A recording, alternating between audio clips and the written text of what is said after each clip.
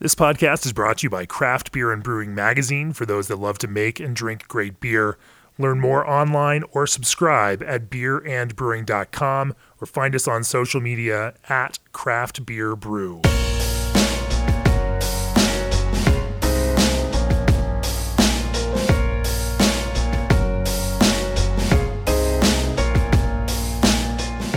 Welcome to the Craft Beer and Brewing Podcast. I'm your host, co-founder, and editorial director of Craft Beer and Brewing Magazine, Jamie Bogner. Our guest for this first COVID-19 edition of the podcast, or COVID-19 era edition of the podcast, is Lindsay Barr from Draft Lab. Lindsay is a sensory specialist and has worked for large-scale breweries before going out on her own with Draft Lab. Welcome to the podcast, Thanks, Lindsay. Jamie. I'm excited to be here. We're going to focus on this episode on sensory things, building a palate, understanding flavors, building a language for those flavors, looking at how brewers, both pro and home brewers, can approach their brewing and understanding flavors of beer with a language attached to it to help build a kind of nuance and focus to what they're doing. Lindsay's going to kind of guide us through that because that is what she does for a living for brewing clients all over the country now with Draft Lab. But first, nearly 2,000 breweries across the U.S., Canada, and Mexico partner with G&D Chillers. Innovative modular designs and no proprietary parts propel G&D ahead as the premier choice for your glycol chilling needs. Breweries you recognize like Russian River, Ninkasi, Jack's Abbey, Samuel Adams, and more trust G&D to chill the beer you love. Call G&D Chillers to discuss your project today or reach out directly at gdchillers.com. Also, Old Orchard supplies craft juice blends from the heart of Beer City, USA. As the industry blending experts, they supply major national brands and growing breweries alike. They've been the best kept juicy secret in craft beverage for a year, but now the secret's out. Breweries across the board are experiencing a seamless transition to Old Orchard as their new juice supplier. So hop aboard the Old Orchard fruit train. Their sample kit starter pack is waiting for you at www.oldorchard.com/brewer. Before we jump into the episode, also just want to thank all of those folks who applied for our Craft Beer and Brewing Cares grant program. We announced a couple weeks ago that we were going to give away $100,000 in advertising for craft beer and brewing to help some of these breweries that are significantly affected by the COVID-19 crisis and shutdown reach some audiences, local audiences, national audiences, in the way that we know how to do it, which is through our advertising channels.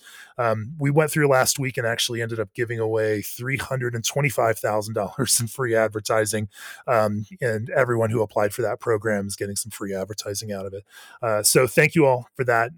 Everyone through this entire national and international pandemic is just trying to do their part, and we are going to try to do the same with ours. On to the podcast. Lindsay, talk to me a little bit about your history in brewing. How you got to where you are right now, operating your own business, building sensory tools for professional breweries to evaluate beer and develop sensory programs for them. How'd you get here? Yeah, so my first educational background was in biochemistry and molecular biology. So I've always kind of been a bit of a science nerd. I started working in laboratories and found that was just incredibly isolating and really just not that fun for me. So at the time I was starting to get into home brewing and really loving the application of biochemistry in a way that could produce something delicious and fun to drink. So that kind of propelled me to go to UC Davis and work in the food science department to get my master's degree there. Through food science, I worked with Dr. Charlie Bamforth and I did some of the first initial research on gluten-free beer production or gluten reduction process. So that was pretty fun. I did that for a couple of years at Davis and ended up with a master's in food science and technology. I then had a brief stint at Anheuser-Busch and in Fairfield, and then started working for New Belgium. And I was there for almost 10 years. I was there for just a little over 9 years. And I started as a sensory scientist and moved into managing the sensory program, doing consumer research, research and development, and quality control as it pertains to flavor analysis. So at one point I moved from being a brewer who happened to be a sensory scientist to a sensory scientist that happened to work in beer. And I'm not really sure where that shift happened, but sensory is certainly my passion. And I love applying it to beer, but now with Draft Lab, we've been applying it to a whole bunch of different industries. And some of what we've been finding is really the problems that different food and beverage organizations have are really the same as that of beer. So it's been kind of really fun to apply what we've developed over time through like New Belgium and through my work with the American Society of Brewing Chemists and just through general sensory knowledge and adapting it to a whole bunch of different industries and making it really accessible. And that's kind of our objective with Draft Lab. So Draft Lab's existed for a little over 4 years. And we recently, as in the last couple of weeks, launched our second platform called SampleOx, which is a consumer research platform. So we're hoping to round out the story and develop tools that are intended on helping brewers and food producers make decisions about their products and their process using sensory analysis. That's fantastic. Now, I have, through the scope of the magazine, we have judges who sit on our panel who work for New Belgium here and there.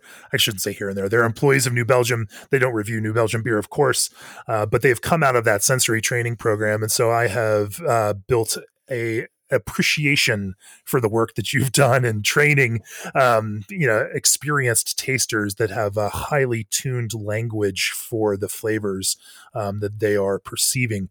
Talk to me a little bit about your first steps. Obviously, over the years, you've trained hundreds of people in the kind of sensory science, building their own palate and their own ability to start to be able to describe beer and describe those flavors and articulate what those flavors are. Where do you start? I think everybody remembers the first time they, had something that really changed their idea of like what flavor could be. It's typically a really early memory, having that first chocolate cake. Sometimes it's a really negative memory. I was talking to a friend last night that said, "Oh, I can't eat ham because I had a really terrible experience with ham, like back when she was 5 years old." So we make these really strong memory associations with flavor, and that is something that is almost inexplicable and hard to describe. So part of what we try to do in sensory training is embrace those memory perceptions that you have and embrace that emotional side. At least this is how I like to train. So embrace that kind of emotional side of flavor and tie that emotion to new language.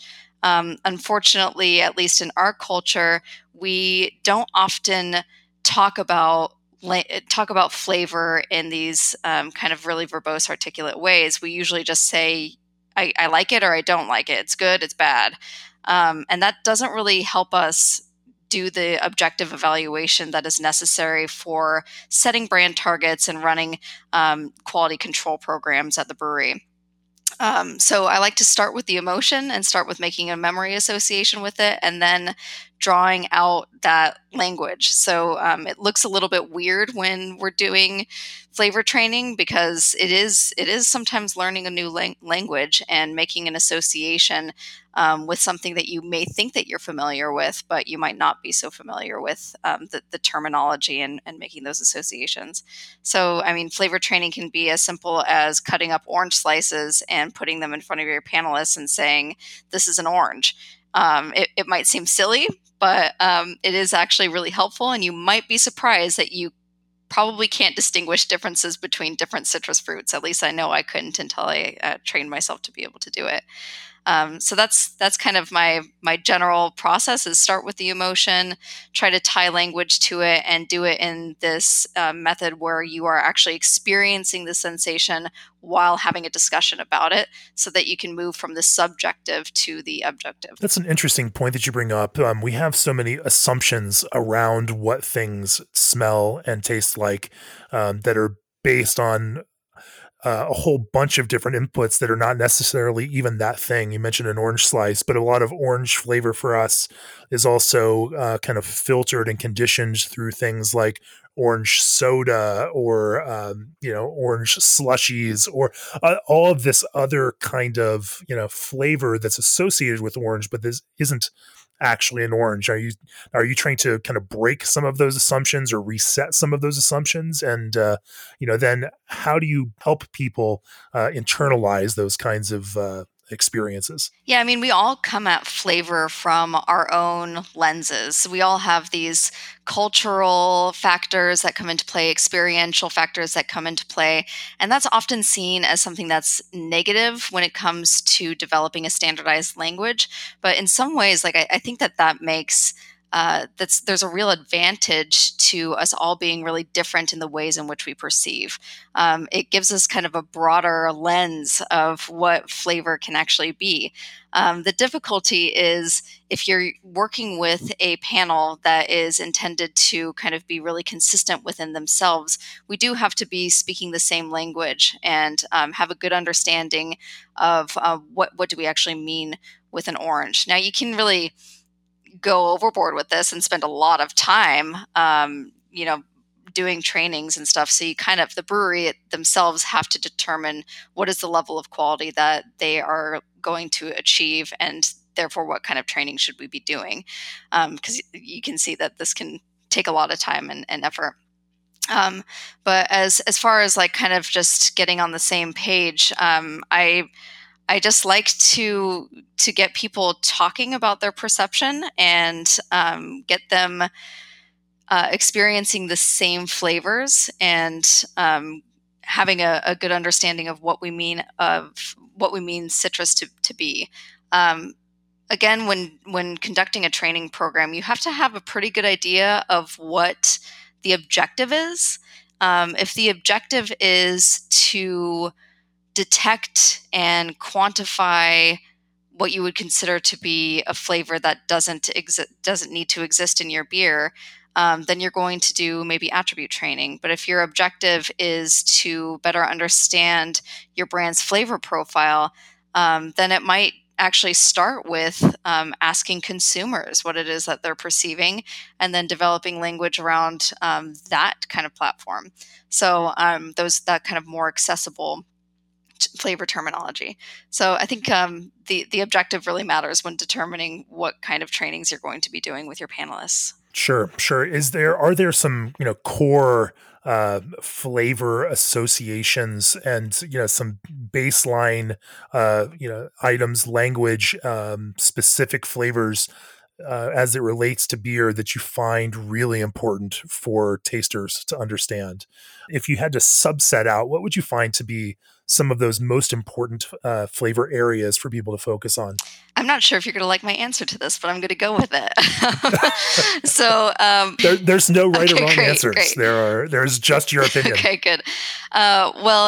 There's not just these definitive, 5 compounds that you should know if you're a brewer.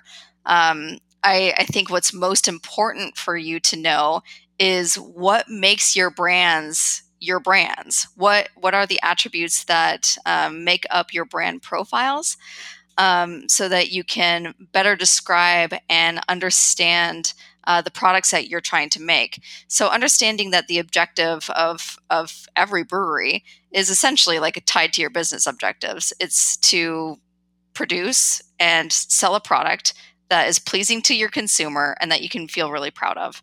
And in order to kind of attach your flavor knowledge to that main business objective, what matters most is being able to describe your beers as accurately as possible so that you can measure your consistency and measure if you are continuously hitting your target profiles, be it at the beginning stages of product development or as you're scaling up or as you are packaging and evaluating for shelf life.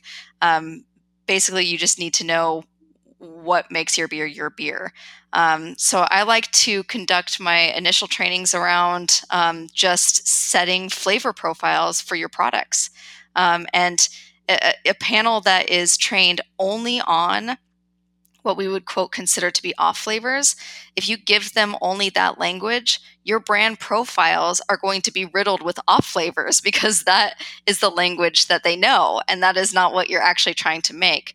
So I like to start with what are we actually trying to make, and what are the flavor descriptors that we can use to make sure that we ground ourselves in what our intention is with this product. Sure. And so if you're, if a Hefeweizen is a primary product for you, or even if you're a home brewer and you love to brew a lot of Hef, understanding what those typical and expected flavors are in the style, and then, retraining yourself on what, banana and clove actually tastes like, and what ripe banana tastes like versus green banana, or tastes and smells, that might be a way to approach it from a kind of broader sense. Yeah, I think that that's exactly right. And you and I were kind of having the discussion before this official discussion about brewers really wanting to kind of sometimes see flavor in this like binary, like this belongs, this doesn't belong. These are the words that I use, these are not the words that I use. That is that kind of like stringent mindset around developing your flavor language is really actually quite unique to the brewing industry. That's something that I've found as I went beyond the brewing industry and started working in chocolate and cannabis and wine and all these different products. A lot of the emphasis is put on product development using language that's really accessible.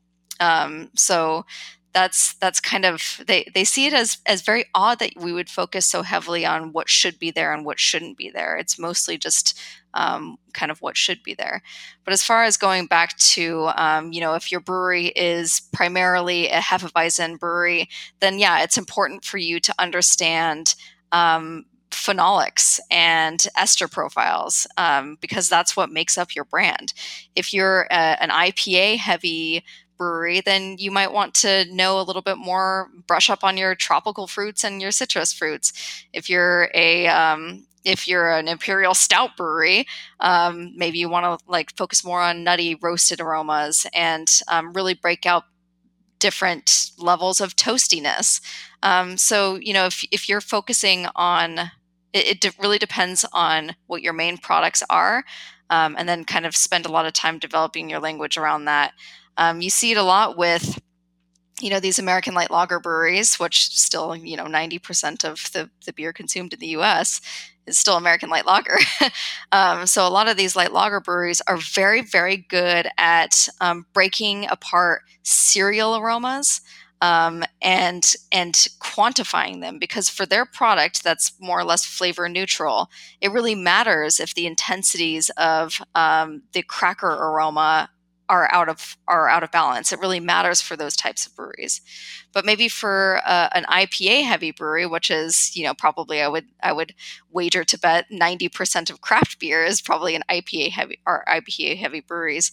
It might not be that important for them to suss out the intensities of the various attributes. What might be most important is, does it have that citrus aroma? Does it have that grapefruit aroma? Does it not have any presence of solventy aromas? And are those things all in balance? So it depending on your product and the granularity that you need to achieve as a brewery, that's going to dictate where you focus your attention in the training and language development world. It's almost like that old saw about Eskimos and the number of words that they have for snow. Right. When it is the thing that you focus on, you may develop a more advanced language or a more nuanced language to describe all the other elements in that very specific thing, even if you have no language for other things that don't enter into your experience. I know you've got some specific exercises that you walk through with tasters to try to help cement some of these ideas in your mind, and I'd love to talk to you about that in a sec. But first, this episode is brought to you by Hopsteiner, your premium hop supplier dedicated to delivering quality hops and hop products in every package. Visit hopsteiner.com for a complete list of offerings, or select Shop Hops to start ordering today. Also, Fermentis is the obvious choice for beverage fermentation. They've provided the beer industry, from large and small breweries to home brewers, with the best fermentation yeasts since 2003.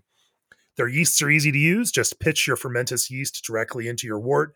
no rehydration necessary. To learn more about how Fermentis can improve the quality of your fermentation and for the latest on their exciting new product releases, visit fermentis.com.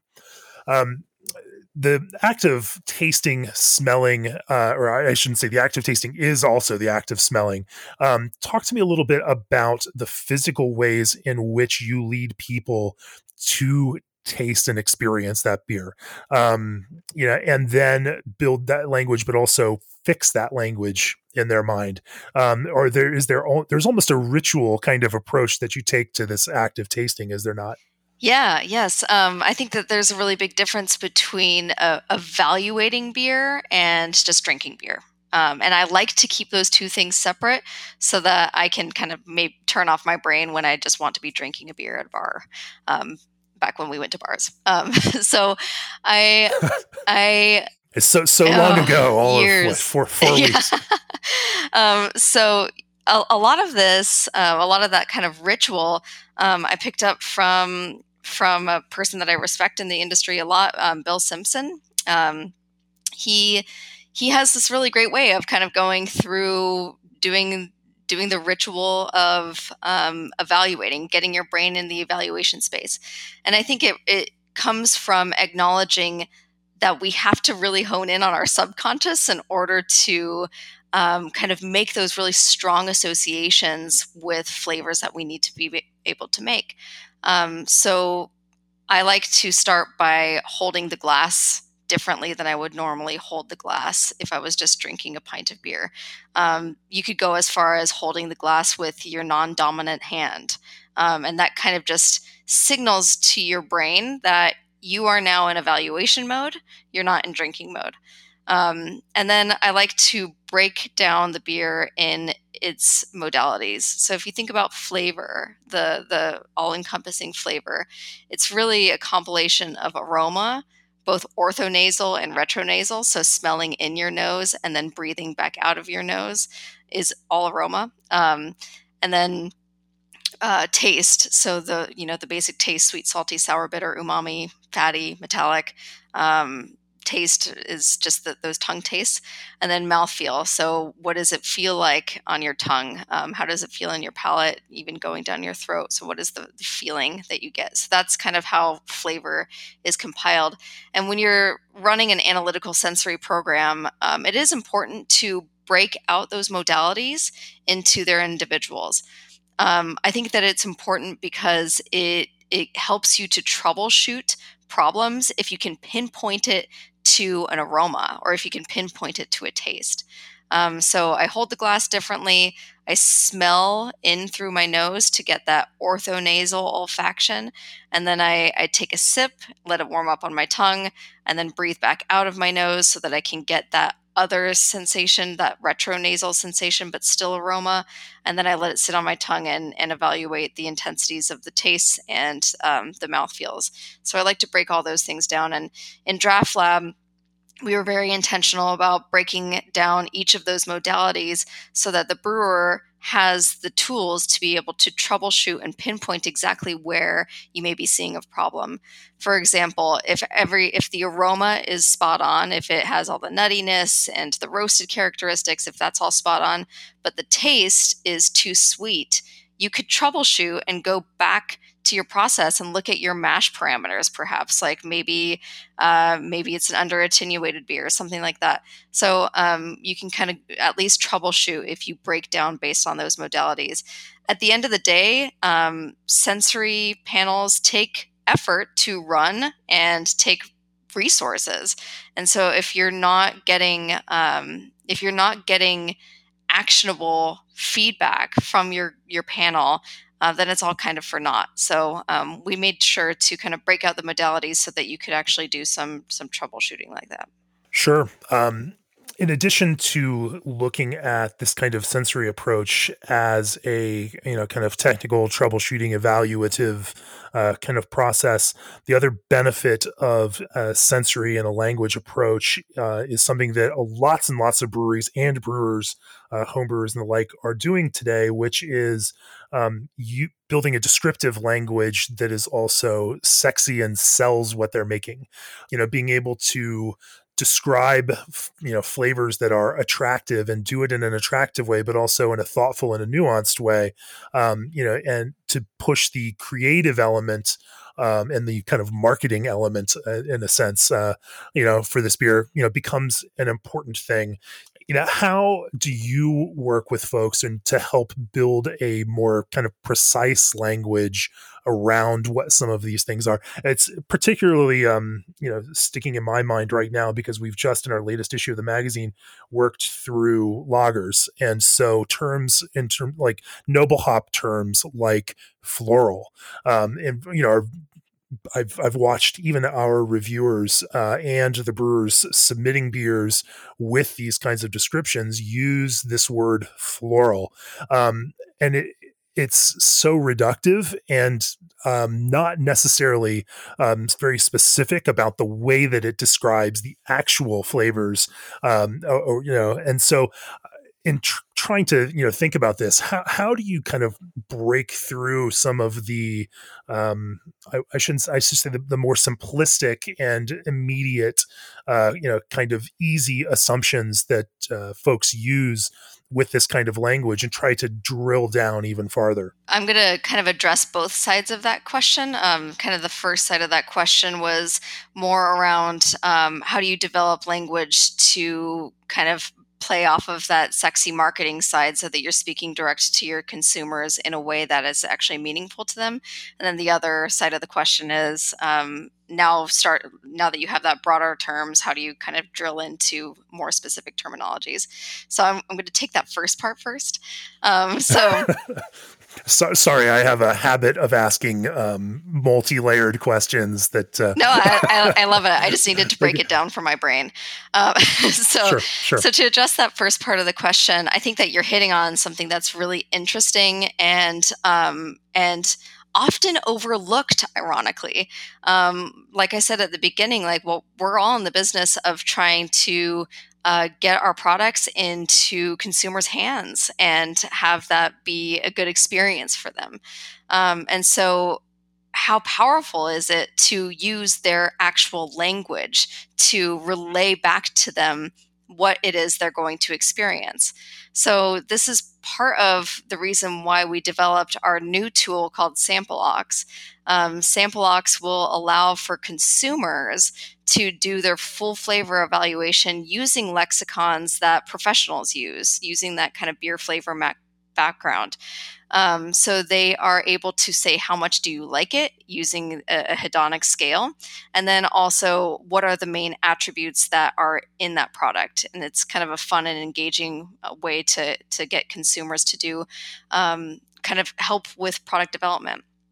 So what you get out of that as a brewer is a better understanding of what your consumers like and what are the attributes that are driving that liking in their actual language. For example, what you put out there, you might think is kind of nutty and caramely. But if your consumers don't ever use the terms nutty and caramely, and instead they use the term toasty and vanilla, and toasty and vanilla are two attributes that are heavily associated with liking, then it is important that the brewer use the language that drives liking and that consumers understand and are using. And so this is just one of the ways that pairing that hedonic score with that descriptive test helps you to understand what are the drivers of liking for your products, and also how enthusiastic are consumers about the product. So that's I'm all about using consumer language to reflect it back to them, and a good way of capturing that is using tools like Sampleox. So hopefully that answers the first. Before we get into Sure. the second part of that question, I want to drill down on this one a little bit more, and I think that's an interesting piece. I think about these things way too much because it's my job to read descriptions the brewers provide for their beer, taste those beers, put those beers in front of our blind panel, and kind of evaluate whether that the expectation is met by the beer itself. But what I find is that power of suggestion in the minds of of the brewers can place by using that language is incredibly powerful. And I say this to brewers all the time. When you look, if you go back and read, Untapped reviews, you will often find those, and not that this is the ultimate, arbiter of what's right or wrong, but you will watch people drinking that beer, consumers drinking that beer, use the same language that a brewer used to describe it, in both like confirmatory or or negative kinds of ways to say, they either, yes, I got all of this, or no, I didn't get any of this. That language can be a powerful thing.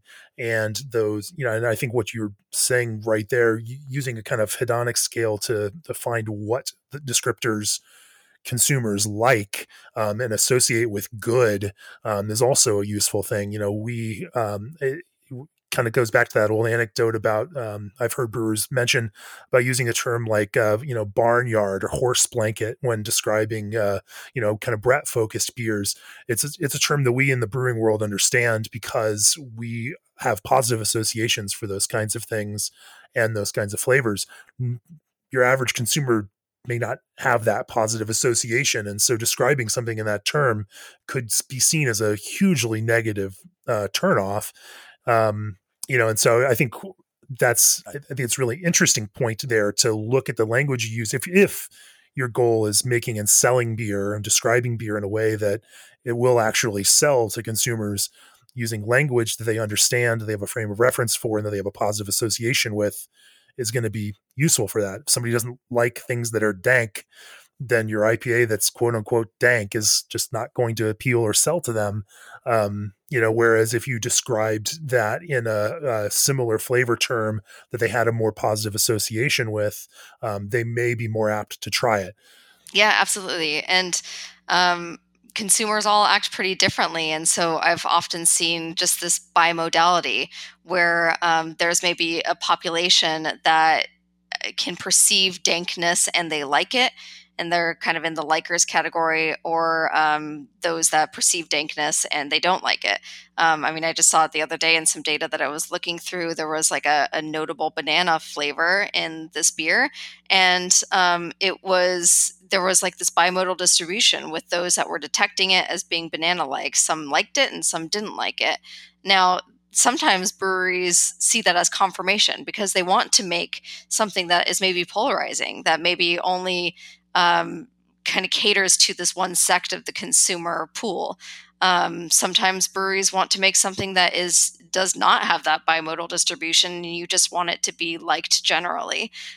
So if you're a brewery that falls into the latter category, you might actually take out the banana flavor. You might change your yeast strain or something like that to make it more palatable for everybody.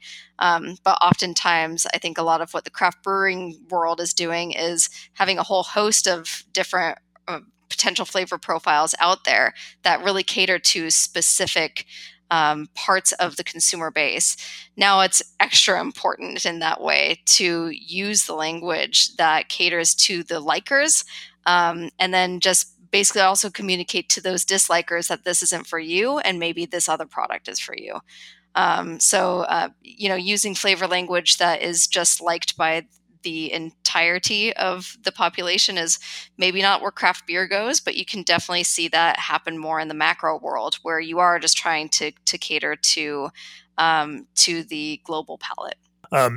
When we talk about the second part of my old question that was probably 5 to 8 minutes ago, drilling down into kind of specifics, moving past it is for a lot of tasters, they stop at first words, they stop at the kind of more simple and broad words, and as you're trying to really think about what those flavors are, whether it's again trying to make it meet a brand standard, or whether you're trying to think about what you really find compelling in something, and what might be causing or creating that element in it, moving past something as kind of broad as floral or tropical into some more specific descriptors can be a useful thing. How do you kind of walk through and break down some of those quick and easy and simple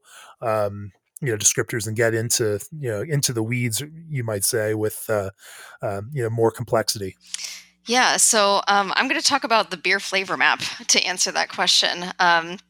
So the beer flavor map was put together in 2016, I want to say. It was a project that we worked on to just kind of update the beer flavor language. The tool that was most noted as being the helper in developing flavor language was the beer flavor wheel. That tool was pretty dated. It was about 30 something years old, and really great revolutionary work done by Morton Malgard, built off of light lager, built in the 70s. It needed a refresh. So we kind of came up with the beer flavor map, which follows this hierarchy of perception that is consistent with like how our senses actually work. So if you drill down into aromas, you can really start broad with fruity. Like most people can say, okay, I'm experiencing something fruity, but it's really nice to have a tool that guides the user through honing in on that flavor language. So, okay, we're experiencing something fruity. That fruitiness is citrusy. Now that I see citrus, tropical, stone fruit, I see all these things in front of me. It's citrusy, okay? What kind of citrus? Is it grapefruit? Is it lemon? Is it lime? Is it orange? Tangerine, whatever. And you can see all of the list of the different citrus fruits, and then you can select from there. But it starts with how we perceive, which is pretty broad and guides the user down to drill into their senses. The beer flavor map was partially a lot of the what kind of inspired Draft Lab. So the Draft Lab team was built from kind of just trying to bring that flavor map to life. The developers that we paired up with, they were kind of doing the same thing. They were working in New York and helping breweries to define their targets and analyze their beers for consistency and maybe the presence of defects. And our paths met in 2016 when we were kind of trying to bring that flavor map to life. And it kind of made a lot of sense for us to work together. And that's kind of how it started. And I'm sure everyone listening has seen those flavor maps as they were featured a couple issues ago in as an editor's pick in Craft Beer and Brewing Magazine. And everyone listening definitely has to be a subscriber, right? Yes, absolutely.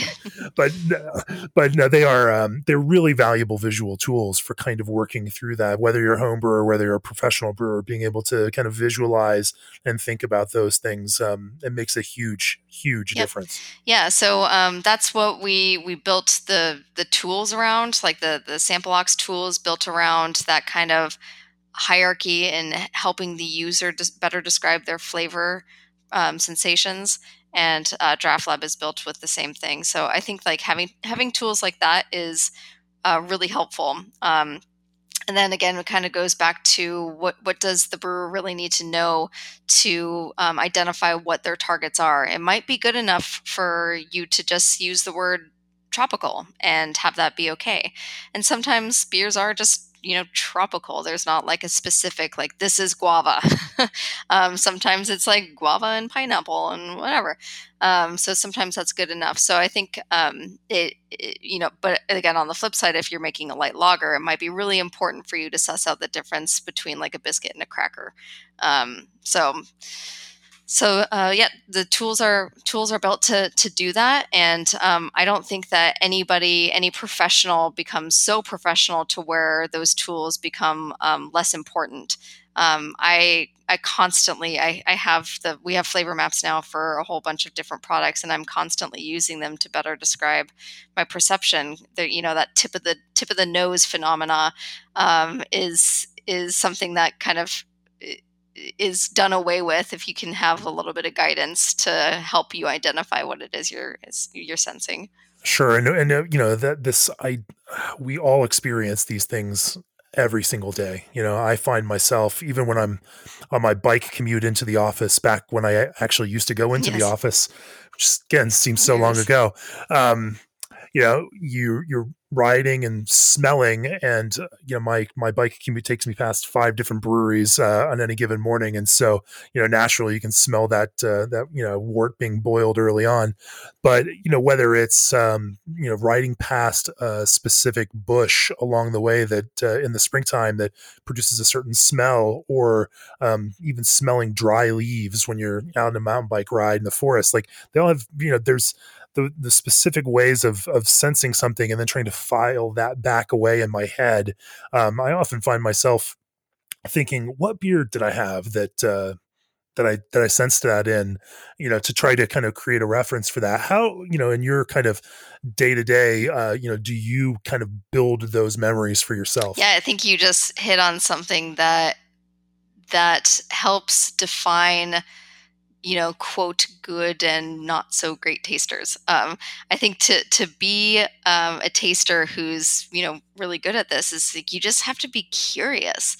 And I think anybody who's still listening to this podcast, you're a curious person, and you care about flavor. And so chances are you're a good taster because you're really paying attention to your surroundings, and you're paying attention to what drives flavor.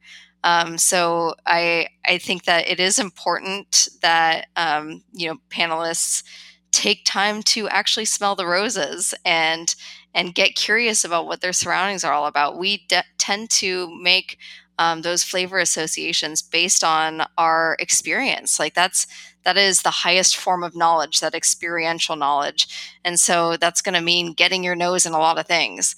And making those really mindful associations with those things, kind of stopping in your tracks and closing your eyes and taking it in, and making that kind of memory association is going to help when it comes to utilizing those experiences to describe beers. We've been able to spend a lot of time talking about the positive elements of flavor and sensory, and that's on purpose because I didn't want to, solely focus on off flavors, but I would love to pivot and talk about off flavors for a bit. Before we do that, this episode is brought to you by Brewers Publications, publishers of Small Brewery Finance by Maria Pearman, How to Brew by John Palmer, and the forthcoming, actually now available, Historical Brewing Techniques by Lars Marius Garshol. Established in 1986, Brewers Publications has published more than 50 books of enduring value for amateur and professional brewers alike. Visit brewerspublications.com today to browse the complete catalog of books and ebooks. Also, Craft Beer and Brewing's All Access subscriptions give you a year of the print and digital editions of the magazine, plus access to our library of video courses, a special deep dive email only for All Access subscribers, premium content, and All Access exclusive merchandise.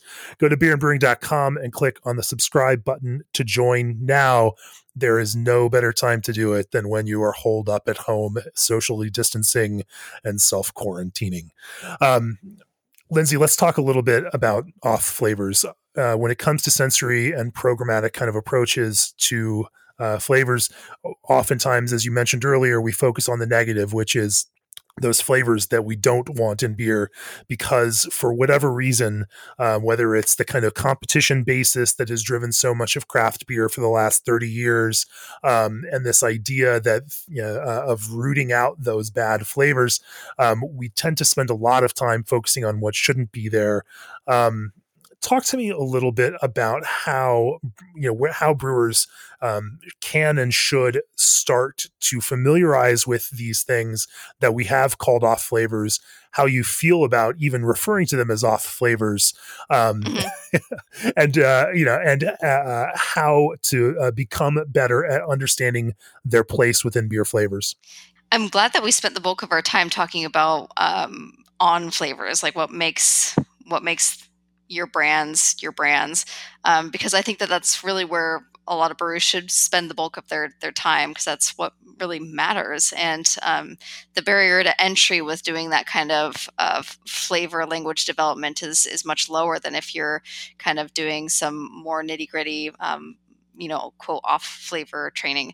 My general philosophy and approach to flavor training is quite liberal. I think that maybe comes from working for for New Belgium, that is kind of like very kind of follow your folly, and a little bit kind of more liberal with our approach to most things. So I think it partially comes from that, just not really staying within the confines of styles, for example. Now that doesn't really help us. It didn't really help New Belgium so much, like when it comes to like winning medals and stuff, because we typically didn't, brew to style, because we were doing the things that we really wanted to be doing and not really playing within those confines. So as far as though like honing in on potential problems for your brands, I think that doing analytical type flavor training is a very good thing to do, and it does take time and investment. But I do think that it is useful, because part of quality control is, there's one side of it is understanding, did we make the thing that we wanted to make? Does it have the characteristics that we know need to be there to be within profile?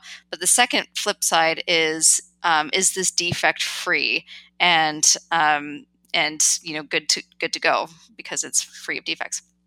That defect free piece is typically achieved through what we call attribute training, and that can be done in a number of ways. I think the most common way of doing that is to kind of buy flavor standards. There are a number of different flavor standard companies out there that will produce the food grade chemical standards that can be added into your product so that you can train people on what does isoamyl acetate actually smell like and taste like when it's just put into a beer. I think that that's a great way of doing it. It does take investment, of course. And I would say if you are going to do that, it is, of course, important to be safe with that whole thing. So I'm, all about having food grade standards, using, any of those companies that make them. But I think what's most important is to track and trend that data.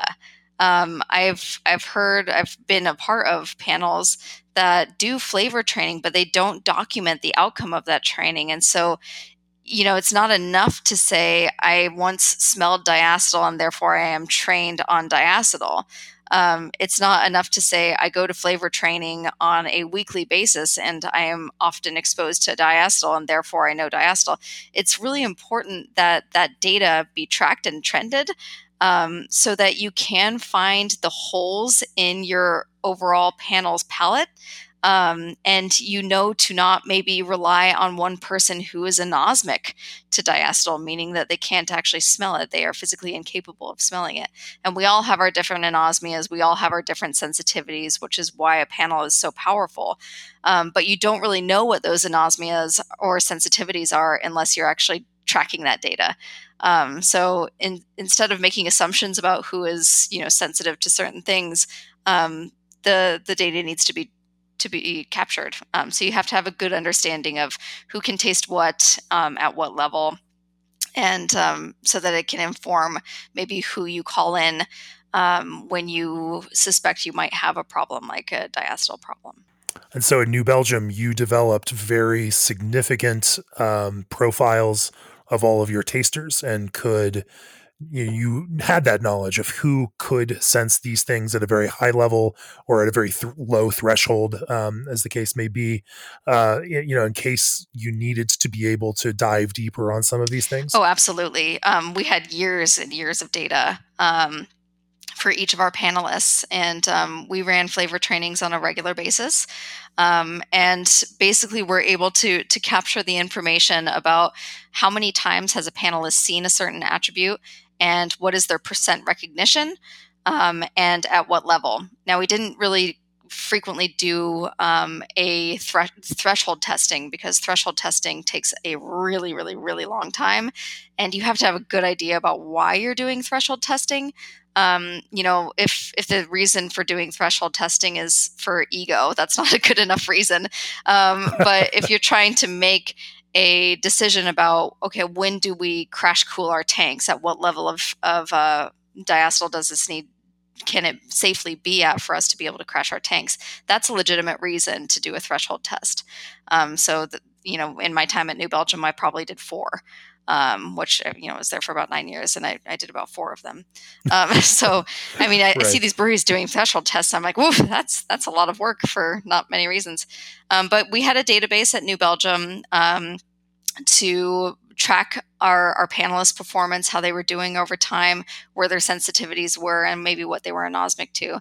And that tool is in DraftLab. There's a training tool in DraftLab that will allow professionals to run flavor training, attribute trainings, and you can trend your data over time and actually pivot the data really easily to see it based on chemical. So if I only want to see my good diacetyl tasters, you can just look at your good diacetyl tasters and see who's best. You can also look at specific panelists. So you can see, all right, Lindsay has an overall percent recognition rate of 80%. This is where she excels, and this is maybe where she has some problems. So all that stuff is integrated into the DraftLab QC program as well, because I really do believe that it's very important in being able to understand as your brewery gets bigger and as you can actually start segmenting your panel and asking particular panelists to sit on certain panels, then it becomes a little bit more important to be able to do that.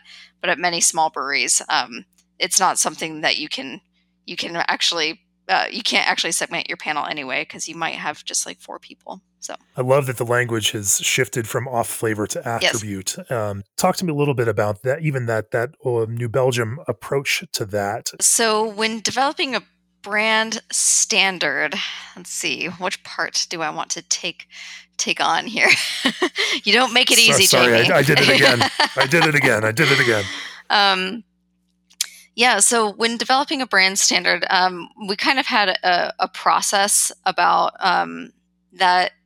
It's a relatively long process, but when developing a brand, we first have to have a good and noted intention about what the brand is supposed to be.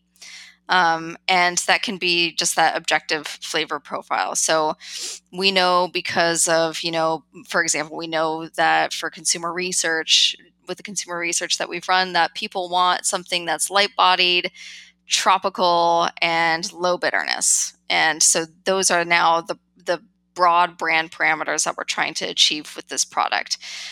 So then when the brewer goes to make that brand, what I ask them to do is actually create that target flavor profile that they were going for. So actually do a full description. What does it look like? What does it smell like? What does it taste like? What does it feel like? And then I can use that information to give the brewer really direct feedback. It's not like with no judgment. I mean, sensory scientists should never be judgmental about anything. It's just really objective. All right, these are the parameters that you were going for. And then when we gave that beer to our panelists and asked them to do their own description of it in a blind kind of setting, they came up with these flavor profiles. And did you hit that or not is the second question we ask. So so the process is understanding what you're trying to make by kind of connecting it to a potential consumer outcome. Second is creating a target profile before brewing. I mean, any brewer, when you're creating a recipe, you are considering what you want it to taste like. You're considering, okay, I want to put caramel malt in it because I want a little bit of residual sugar and I want a little bit of caramel aroma. I'm putting Sods hops in it because I want some spicy, herbal, noble aroma. Like, you have a good idea of what you're doing. And so when you're creating that brand profile, writing down what you're trying to get out of it is going to make you a better brewer. And you can measure your success once your panelists have done their full evaluation in a blind setting. And then what we would give our panelists, and how I suggest people do it using DraftLab too, is to then run a true to target test. So now that you have already done your description, did this brand meet the flavor profile that was intended by the brewer? Yes or no? And if no, then why? And that kind of closes that feedback loop to where I can go back to the brewer and say, you intended on doing this. This is what the panel said about it in a really objective fashion. You did hit that nutty aroma, or you did hit that caramel aroma, but you maybe didn't hit that noble sauce aroma. And this is how we know that. So that's kind of the main process and progression of getting at understanding what the flavor profile is. So we would create the flavor profile based on what the panelists said, based on how they described the final product that we knew we were going to be scaling up using their language. And then that becomes the target profile. So just giving that profile to your panelists, that then becomes the target. You don't want to kind of lead the witness when developing a flavor profile. You just kind of want to give them the beer, let them do their description, find the commonalities in the flavor terms that they're using, aggregate that, and create a brand target profile from that information. So hopefully that answers your question. That's interesting. And that brings to mind another question, and it's something that you kind of alluded to a little bit earlier. Time and context impacts everything here. It impacts, the palates of those tasters that you have tasting and evaluating. It impacts, say, the consumers that you're polling and what they are, and doing research with to find what they want. The flavors that those consumers are tasting over a 5 or 10 year period may change significantly, and so their associations with those things can change over time. And so, naturally speaking, how a brand and a brand standard might appeal or be perceived by either your tasters themselves, who have their own life and health things that are moving forward, and consumers, whose context is constantly changing. Time itself has to have an impact on this. Over 10 years at New Belgium, how much of an impact and in what ways did you see these things shift over time, both from a taster perspective and from a consumer, and then therefore kind of brand expectation standpoint? Yeah, that's a good question. And in fact, I was having this conversation yesterday in the context of Fat Tire, actually. So Fat Tire, when that beer was produced in the late 80s, early 90s, it was seen as this very aggressively flavored, high impact craft beer. And that's where craft beer was. It was kind of in its early stages. IPA was just like a glimmer in our eyes. And what's happened over time is even in the time at the 10 years at New Belgium, as the overall beer flavor profile changes, the context for which we're measuring a specific brand is going to impact kind of the intensities that we're integrating into the flavor profile. And so over time, we had to modify Fat Tire's flavor profile to kind of be more within the context of beer. So what was an aggressively bitter and heavy-bodied beer is now considered to be a light, medium-bodied beer that's more sweet than it is bitter, because that's where beer is. So I think that it is important to revisit brand flavor profiles, as they change and as they kind of evolve according to consumer preference. And I do believe that brands really should evolve to consumer preference. I'm not a believer that brands should just maintain as they are just out of some kind of philosophical reason.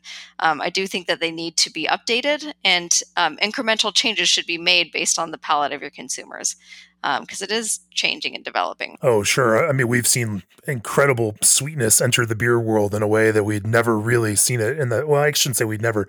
There were malty moments in the 90s where those kinds of malty and sweet beers tended to dominate. Now we've got beers with lactose and incredibly high finishing gravities, and that certainly changes the context with which all drinkers approach and taste beer. And then at the same time, this is also, it's not just beer. I mean, I know that, brewers love to decry, certain brewers, a certain class of brewers love to decry these kinds of things.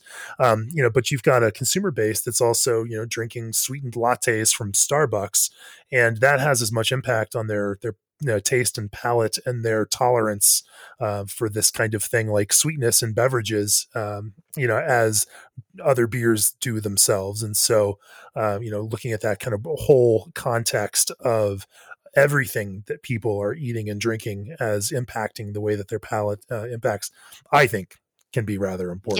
Yes, absolutely. So yeah, the context is changing, the consumer is changing, and so we kind of need to maintain relevancy for those consumers, and that's partially what's important about kind of being able to do consumer research, so that you can understand how is liking modifying with this product over time, and maybe what Right. are the segments that tend to like it, and what are the segments that don't like it, so that you can better market and place your products in a intentional fashion. Um, yeah. So the second part of your question too was about tasters. But first, I want to acknowledge that you just said multi moment, and I think that you need to use it somewhere. I think like your next podcast should be multi moments with Jamie. Okay. So besides that, It's my dream. I mean, for me, I started drinking. I turned 21 in 1995, and that was mhm, craft beer at the time. I drank a lot of Scottish ale, Burt Grant's Scotch ale, McEwen's, and Bellhaven. mhm, Used to drink a whole lot of yeah. those beers, and they're just not as common anymore. It is one of my longstanding life goals to bring back that kind of sweeter malty beer as its own thing. But that's I'm still working Yeah, on I that. hear ya. You and I both Um, grew up with a whole host of multi moments in our world, and I'm a fan. I think that the malt is going to come back. yeah, It's going to make a resurgence. it's all Yeah, cyclical. It will yeah. definitely happen for sure, for sure. Well, talk to me Mhm. just a little bit about the shift in time with tasters themselves, and how much kind of drift and change you find over time with people, individual tasters. Yeah, sure. I mean, taste perception changes pretty dramatically, even within a person, as they experience new things, or maybe as physical changes happen. We always joked in the sensory lab that we were always the first to know when someone was pregnant because uh, things change. And first of all, they also start leaving panel because you're not drinking. Um, Sure, sure. but yeah, I mean, just physical changes happen even as you exercise. If you're doing like a lot of vigorous activity, your sense perception is going to change, and as you kind of gain more experience or eat different foods or whatever, things are going to change in your world. And so one of the things that you try to do as a sensory scientist is try to take care of all of those ancillary forms of bias that could potentially skew the results of your data, and also make sure that you're tracking your person themselves as well. So having a database of how your how your panelists are performing over time is also really important. And this is also why you have a panel, not just one person making your flavor decisions, because that one person could have gone on a really long run over the weekend and they can no longer smell like floral aromas. Or maybe they just washed their hands using a really floral soap and they now only perceive floral aromas. So it's really important to kind of have a group of people that are doing their objective flavor evaluation, and for the sensory scientists to trend what's happening with that group, because they are individual instruments. To use the analogy of like a pH meter, like it's all, you all have your different pH meters, and if they're all calibrated to the same pH, then that's really great. But over time, there's going to be a little bit of drift, and they need some ushering back, and some recalibration, and also just measuring how they're doing over time is going to be important. Sure, sure. Before we close here, two sides of the same question. What do you think small brewers spend too much time worrying about? And what do you wish more brewers, home brewers, pro brewers, and the like would pay more attention to? Oh, well, that's a good question. Um, I I think that it is okay. So I feel like running a sensory panel, and I've heard this a lot, is a scary thing for many, because you have this image in your mind of what a perfectly calibrated, honed in group of sensory experts is supposed to look like, with a booth setting, and they're highly trained and all this kind of stuff. And that image can be really disheartening for small craft brewers that just want to use flavor evaluation as, a means of continuing to make product and process decisions. And so I think what a lot of small brewers get bogged down with or pay too much attention to is some of the, admittedly some of the nitty gritty details that we just discussed. And they see that and they're like, I can't do that. I don't have the time. I don't have the resources to be able to run that kind of highly calibrated sensory panel. And so I throw my hands up and I'm not going to do it. So I think there's too much time spent on trying to achieve the perfect, and therefore not being able to go with the good. So I would kind of encourage brewers to acknowledge that what they're already currently doing is sensory analysis. You're tasting your beers. You're making process decisions based on that information. It might just be you standing by the fermenter and making a decision of whether or not you move that product. But that's a sensory tool that you just use to make a decision about your process. And if we can just kind of go with those things and add an additional layer of validity to that data capture, then you're making that first step in setting your brand targets such that you can kind of follow any kind of trends or process deviations that might be occurring. So yes, I think we spend too much time getting bogged down in the details, and I would like brewers to spend more time just knowing that they are doing sensory analysis and then kind of adding an additional layer of validity to that measurement so that they can continue to make really solid decisions in their process. Sure. Nearly 2,000 breweries across the U.S., Canada, and Mexico partner with G&D Chillers. Old Orchard are the industry's juice blending experts. Hopsteiner is your premium supplier for quality hops and hops products. Fermentist yeasts are the obvious choice. Brewers Publications has published more than 50 books for amateur and professional brewers. And Craft Beer and Brewing's all-access subscriptions are the very best way to support this podcast. Lindsay, if people want to learn more about you and to learn more about Draft Lab, maybe check out these flavor maps that you've talked about, or if they're a brewery that might be interested in taking a look at the software, where do they find you? We can be found on draftlab.com, DRAUGHT lab.com. I can also be contacted directly through my email or just from info@draftlab.com, or my email is lindsay@draftlab.com, so you can always contact me. And I do want to note that in this kind of pandemic era right now that we're in, we are actually making Sample Ox, our consumer research platform, available to breweries at no cost. So that's kind of our way of hoping to keep breweries engaging with their consumers and keep consumers engaged with the brands that they really like. And so if you do want to try out our new consumer research platform, we can also be contacted at info@sampleox.com, ox as in the animal, OX. So we can be contacted there, and we can set you up with a extended trial during this time. Very cool. Lindsay Barr, Draft Lab and Sample Ox, thanks for talking with us about sensory on the podcast today. Awesome. Thanks, Jamie. Yeah, cheers.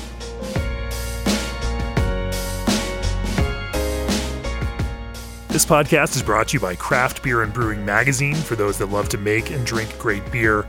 Learn more online or subscribe at beerandbrewing.com, or find us on social media at Craft Beer Brew.